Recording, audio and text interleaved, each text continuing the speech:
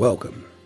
Welcome to the second part of the podcast Idealism versus Pragmatism, a podcast on a wicked dilemma of humanitarian practice brought to you by Kuno. In the first part, John Dalhuijsen, Senior Fellow of the European Stability Initiative, explained why he thinks it is better at this time and in this setting in Europe to fight for less high goals and less high moral standards in the current migration debate. Half a loaf is better than no bread at all. In this second part, you will hear a summary of a vivid debate between John Dalhuijsen and two representatives of humanitarian organizations in the Netherlands. You will hear Arjan Hehenkamp, nowadays Deputy Director of Stichting Vluchteling. During the migration crisis in 2015 and 2016, Arjan was Director of Artsen, zonder Grenzen, Médecins Sans Frontières in the Netherlands, and he was well involved in the save and rescue actions of MSF at the Mediterranean. The other NGO representative is Evelien van Roemburg, Europe Migration Campaign Manager of Oxfam Novib. First, we will hear Evelien van Roemburg. Thank you for this opportunity first and for Mr. Dalhuijsen. I wanted to say Dalhuijsen. This is what we would say in the Netherlands. For presenting your views. And I think we can agree on quite a lot, actually. And we definitely agree on the fact that policies in Europe and in the global north more in general are becoming more and more restrictive and highly problematic. So we really agree on that. What we disagree on is how NGOs respond to these kind of policies and these scary times. We compromise, Oxfam, but other NGOs the same. We compromise all the time. In the last year, I've visited our programs in Serbia, in Greece, and in Italy. And compromise is our second nature, almost. We provide legal aid, although we feel that this is fundamentally a government's task. We serve food in camps in Serbia, although we believe that this humanitarian response should not be necessary in Europe. We help people who are out of the system, although we feel that these people should not have been out of the system in the first place. So we compromise, and we are, I think, very pragmatic. And this is not only true for our humanitarian work. We do the same with our advocacy. So when we talk to governments, we compromise already all the time. For example, we supported the proposal that came out of the European Parliament on reform of asylum policies. We didn't think it was perfect at all, but we thought this is an alternative, and it values our support. And the same is true for proposals on returns, which we do not oppose. So I think that we are already quite pragmatic in our advocacy. But we're also idealists because we feel that there's this common framework that we need to adhere to, because this is what we have, and this is the human rights and the fundamental values that you've been discussing. Because if we don't have that, then what else? And it's true that these values are not carved in stone. You've said in one of your papers that all that is created by man can be destroyed by man, and this is indeed really true. But that doesn't mean that we shouldn't defend them. On the contrary, we should defend these kind of fundamental rights and human rights, and we do so in our discussions with governments. We expose them, we criticize them, we take them to court. But this is not all that we do. And behind the scenes, we also talk to governments about alternatives, about solutions. We do that regularly in the many, many discussions that we have with the Dutch government, with EU institutions in Brussels, and with other governments. What we also do, when we talk to the broader public, we use a wholly different narrative. And Oxfam has been learning this over the years, and we've done quite a lot of research in the last couple of years. The majority of European citizens is not in favor of open borders, which is fine, because we are not in favor of open borders either. The majority of European citizens is also not racist. They are the silent majority. So this is about 60 to 70% of the population that is scared, but that also has these fundamental values, although they don't call it that way, because human rights and fundamental values are these vague notions that they don't really talk about. So that's what we don't say to them, asylum seekers have human rights, although for us it's evidence that they have that. But we say, and we use this in our public campaigns, we say we need to keep families together. Or we say asylum seekers only want a dignified life. Or we say migrants already have to make these very difficult decisions. Let's not make these decisions more difficult to them. So we don't talk about their human rights. We talk about values that these large numbers in society can relate to.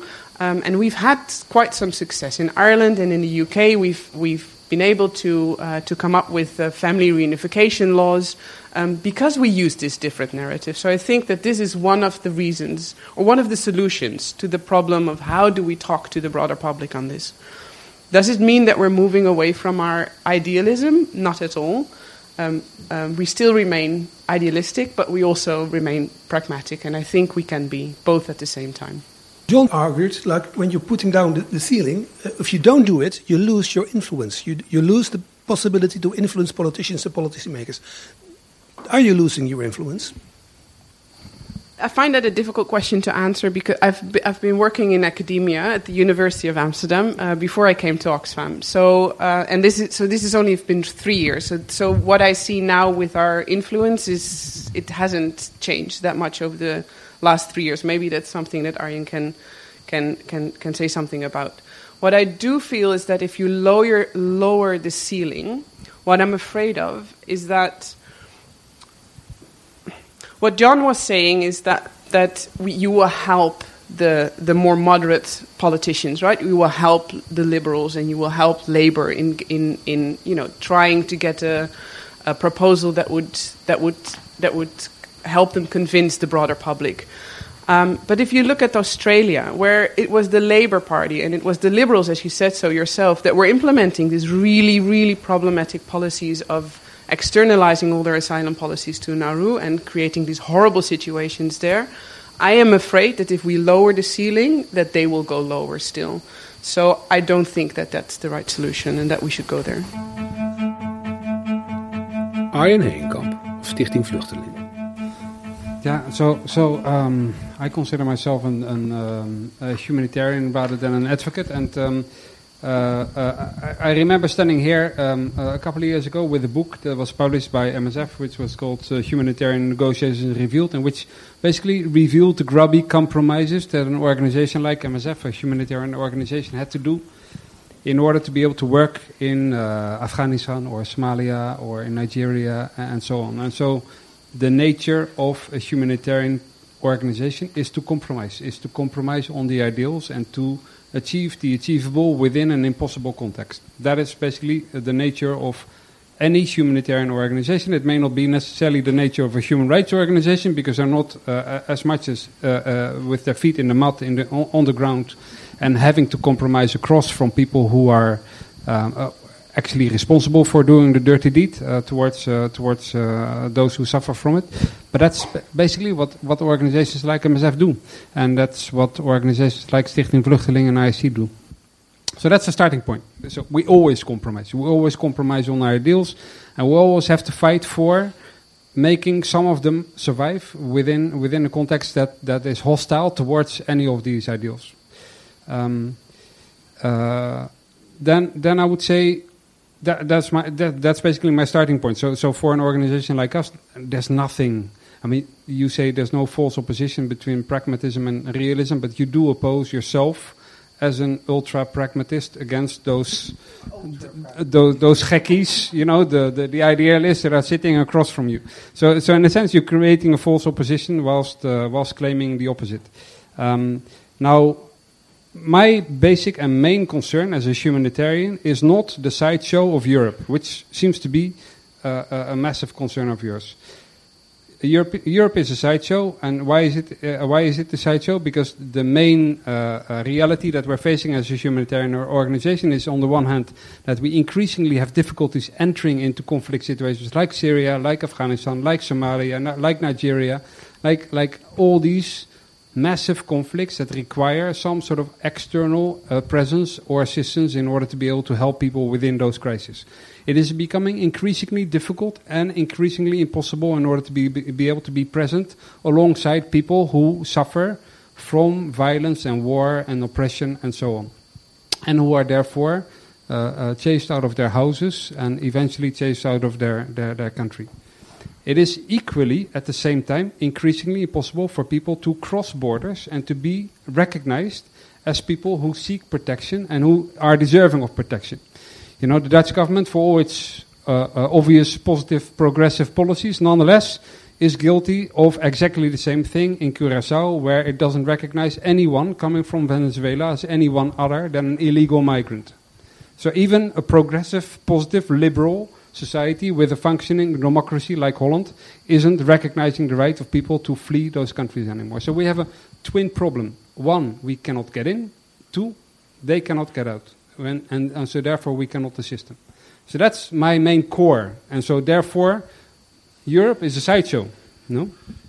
And that is what I want to protect. And my fear is, and that's my second point, is that your organization that you currently work for has caused a paradigm shift in the thinking in Europe about what is acceptable and legitimate in order to be able to stop people from fleeing into Europe, and thereby also stop people fleeing from places like Syria. Because as a consequence, and I see it as a fairly direct consequence of the policies in Europe, you see the borders closing around Syria.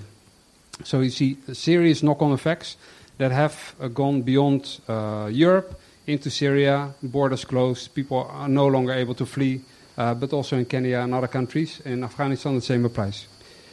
And the third thing where I would take issue with you is that I don't think your pragmatism has shown results.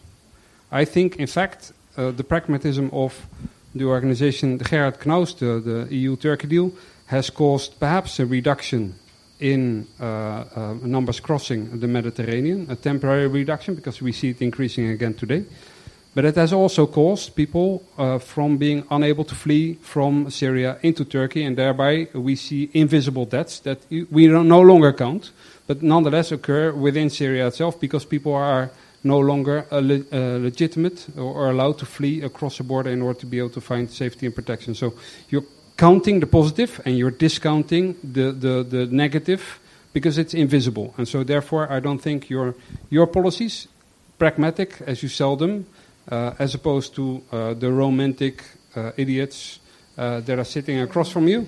No, but pragmatic as you sell them, but they're not effective and you don't show the results from it. And I think the long-term damage that you're doing by proposing these policies as legitimate and possible and realistic is that it is undermining the ability of organizations like ourselves in order to be able to access people who are thoroughly deserving by any count, except for politicians in Europe at this moment in time, by any count, to be able to receive assistance and protection. John. I think you should start with Arjan. I appreciate. You know, I mean, it's better to have a frank discussion. This wouldn't be an interesting discussion if there wasn't some frank exchanges. So I appreciate it. I mean, I take issue a little bit with the description of what's happening in Europe as a sideshow. And I know you don't wholly mean it in the sense that it comes across, but I mean, it's clearly not a sideshow for the tens and hundreds of thousands of people who are being affected by this. To dismiss that as a sideshow, I mean, one, it's the number one issue in the political debate in Europe right now. And tens of thousands of people, if not hundreds of thousands of people, are being affected by it. And hugely affected by it in dramatic ways. I don't know. I don't think that's a sideshow.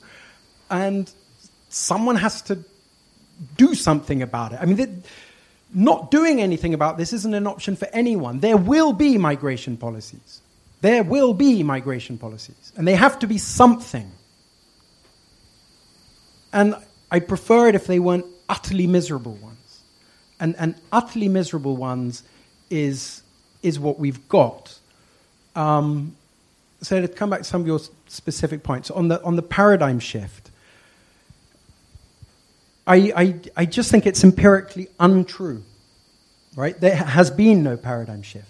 The EU-Turkey statement is in many respects an infinitely better, more rights-respecting solution to a problem, a political problem, I'm not going to call it a problem in other ways, a political problem, than other countries have done over the last 20 years, which have completely excluded some of the key elements, which is access to a determination proceeding, 6 billion for the country people are nominally returned to, but in fact not in practice. Why not? Because, they have access to a status determination procedure in Turkey, dysfunctional as it is. But if you look at all the other things that I listed, that long predated anything that Mr. Canals has suggested, they were infinitely worse. Cuba, 1994, did America sit there with Castro and say, you must do this with the people I'm returning? Here's some money to treat them better? No, they dumped them in Guantanamo Bay and said, thank you very much. Did Berlusconi do it in 2008? No. Did the Australians do it in 2001 with Nauru? No. Did they do it in 2012? No. All this stuff is already happening infinitely worse than this. So this is not a paradigm shift at all. This is, if anything, a paradigm shift in a positive direction. Because this contains elements that have not been present in any other migration deal of this kind, the purpose of which has been to stop people arriving altogether. Right? So I think I just reject the analysis of that as a paradigm shift. I don't reject the analysis that this can have possible knock-on effects that are noxious. The extent to which the EU-Turkey deal is a generator of Turkish border control with Syria, whether this would have happened anyway, it's, I think, something that one can debate, and we might disagree, but fair enough. I mean, I think that it's perfectly possible that is a knock-on debate. On the idea of invisible suffering, I think a lot of idealists, hardcore idealists, also privilege the immediately visible and don't contemplate the invisible, which would become very visible if something else happened. Right? They're the invisible ones. The invisible ones are, who are the other people coming behind? 1. 2, what else would they get if it wasn't for a number of other solutions? Do you think suddenly opening the borders with opening the islands, letting everyone into Greece, what would actually happen? I mean, let's go through the thought experiment. What would happen? Because if what you're assuming is happen is, lots of people would come and the rest of Europe would go wicked, come to my country. I mean, that's not going to happen. What would happen? They'd be in abysmally poor conditions in Greece. There wouldn't be 6 billion going to those who are still left. Greece would be turned into one giant pen where people are treated miserably and no one's situation is improved in Turkey. Not only that, you would have Orban Salvini triumphing across the rest of Europe. Okay? That's what would happen. So what we're talking about here is not just refugee convention. We're talking about the rise of populist forces that will undo much more than just the refugee convention. Much more. And if you don't see the nature of that threat, and sadly, dramatically, tragically, Merkel and Macron can't get the measure of this threat either, and what they need to do to confront it, which is to be much more idealistic than they are. I mean, half of my shtick is pragmatists, idealists need to be more pragmatic. The other half of my shtick is that pragmatists, those in government, need to be a little bit more idealistic. But that's what's coming. That's the invisible. That's the invisible.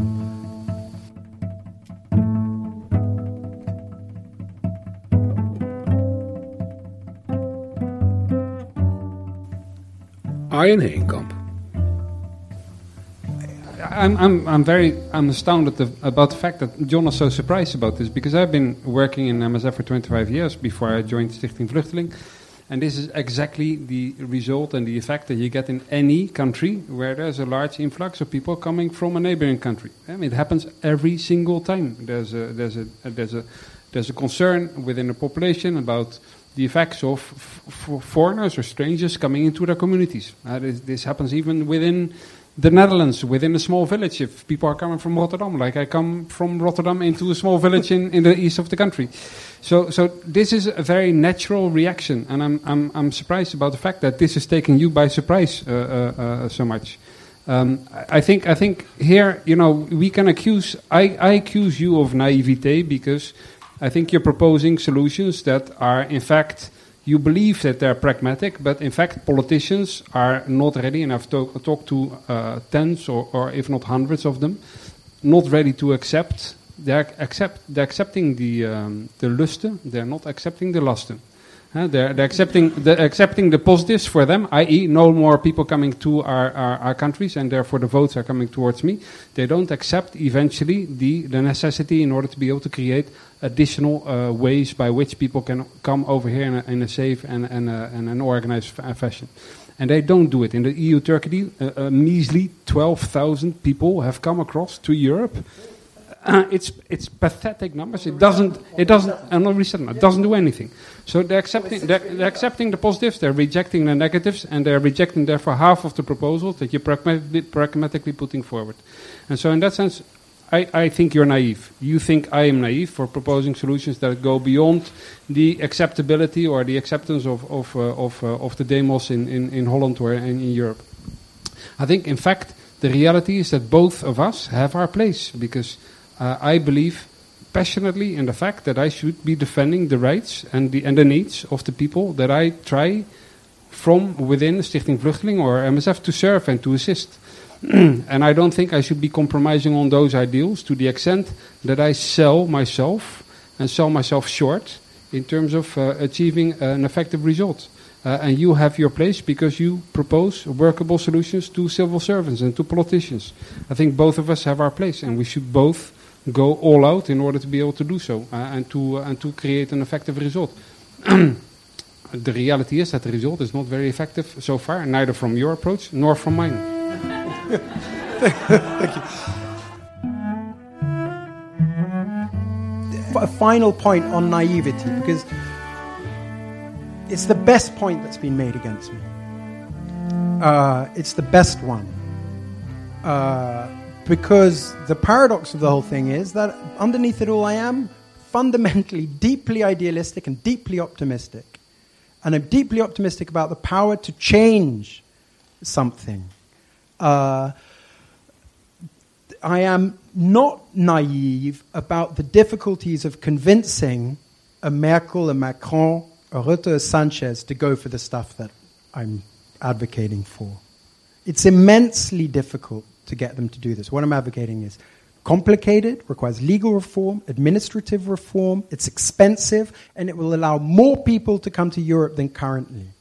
Right? That's a pretty big ask.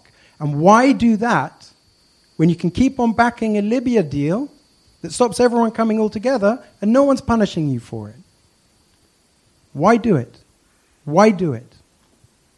Okay? And because I speak to these people, I speak to them the whole time and trying to get them to convince them to do this. Evelien van Roemburg of Oxfam Novib. I want to ask a question to the audience, if I may. Of course. So how many of you are migrants, by show of hands? Quite a lot, isn't it? And so this is what we need to talk about, that we all have stories about migration. Either it's ourselves, or it is our family members, or it is our neighbors, or our friends. And this was also something that I referred to. I do not want to change social attitudes at all. This is not our project. We want to use the social attitudes that are already out there and try to talk to people in the language that resonates with them. So this is why we want to talk about family values. We want to talk about tradition. We want to talk about authority, or why people want to work in different countries, and then talk about the own experience that people have. And I truly believe that if we use this different narrative, that we can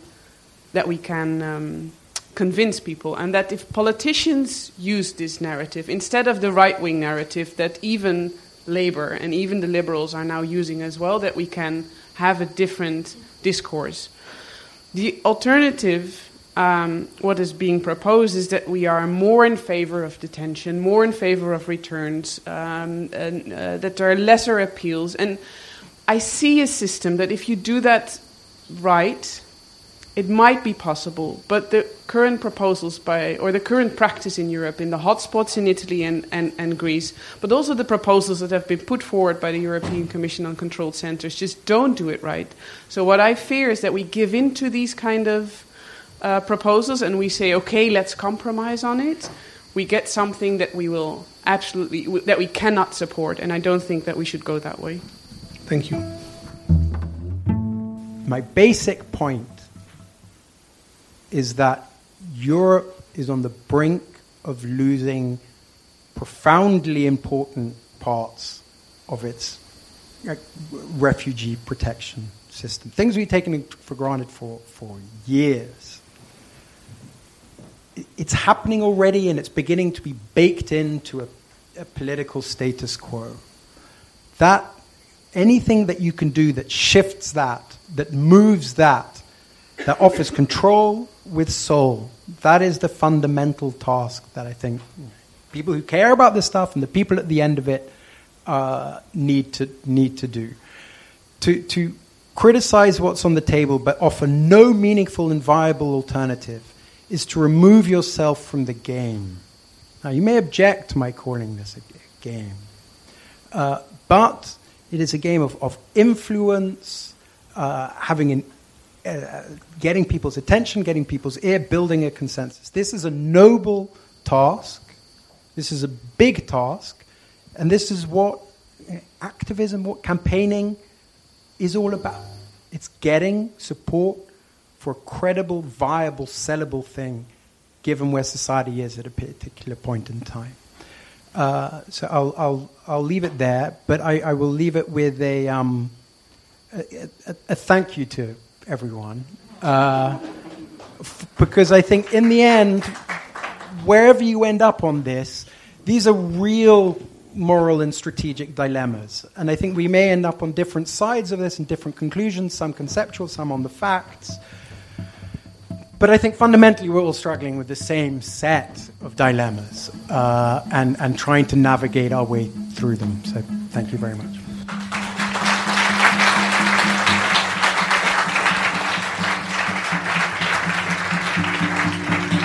Thank you for listening to Kuno. Please forward the links to these podcasts to anybody who might be interested. See you next time.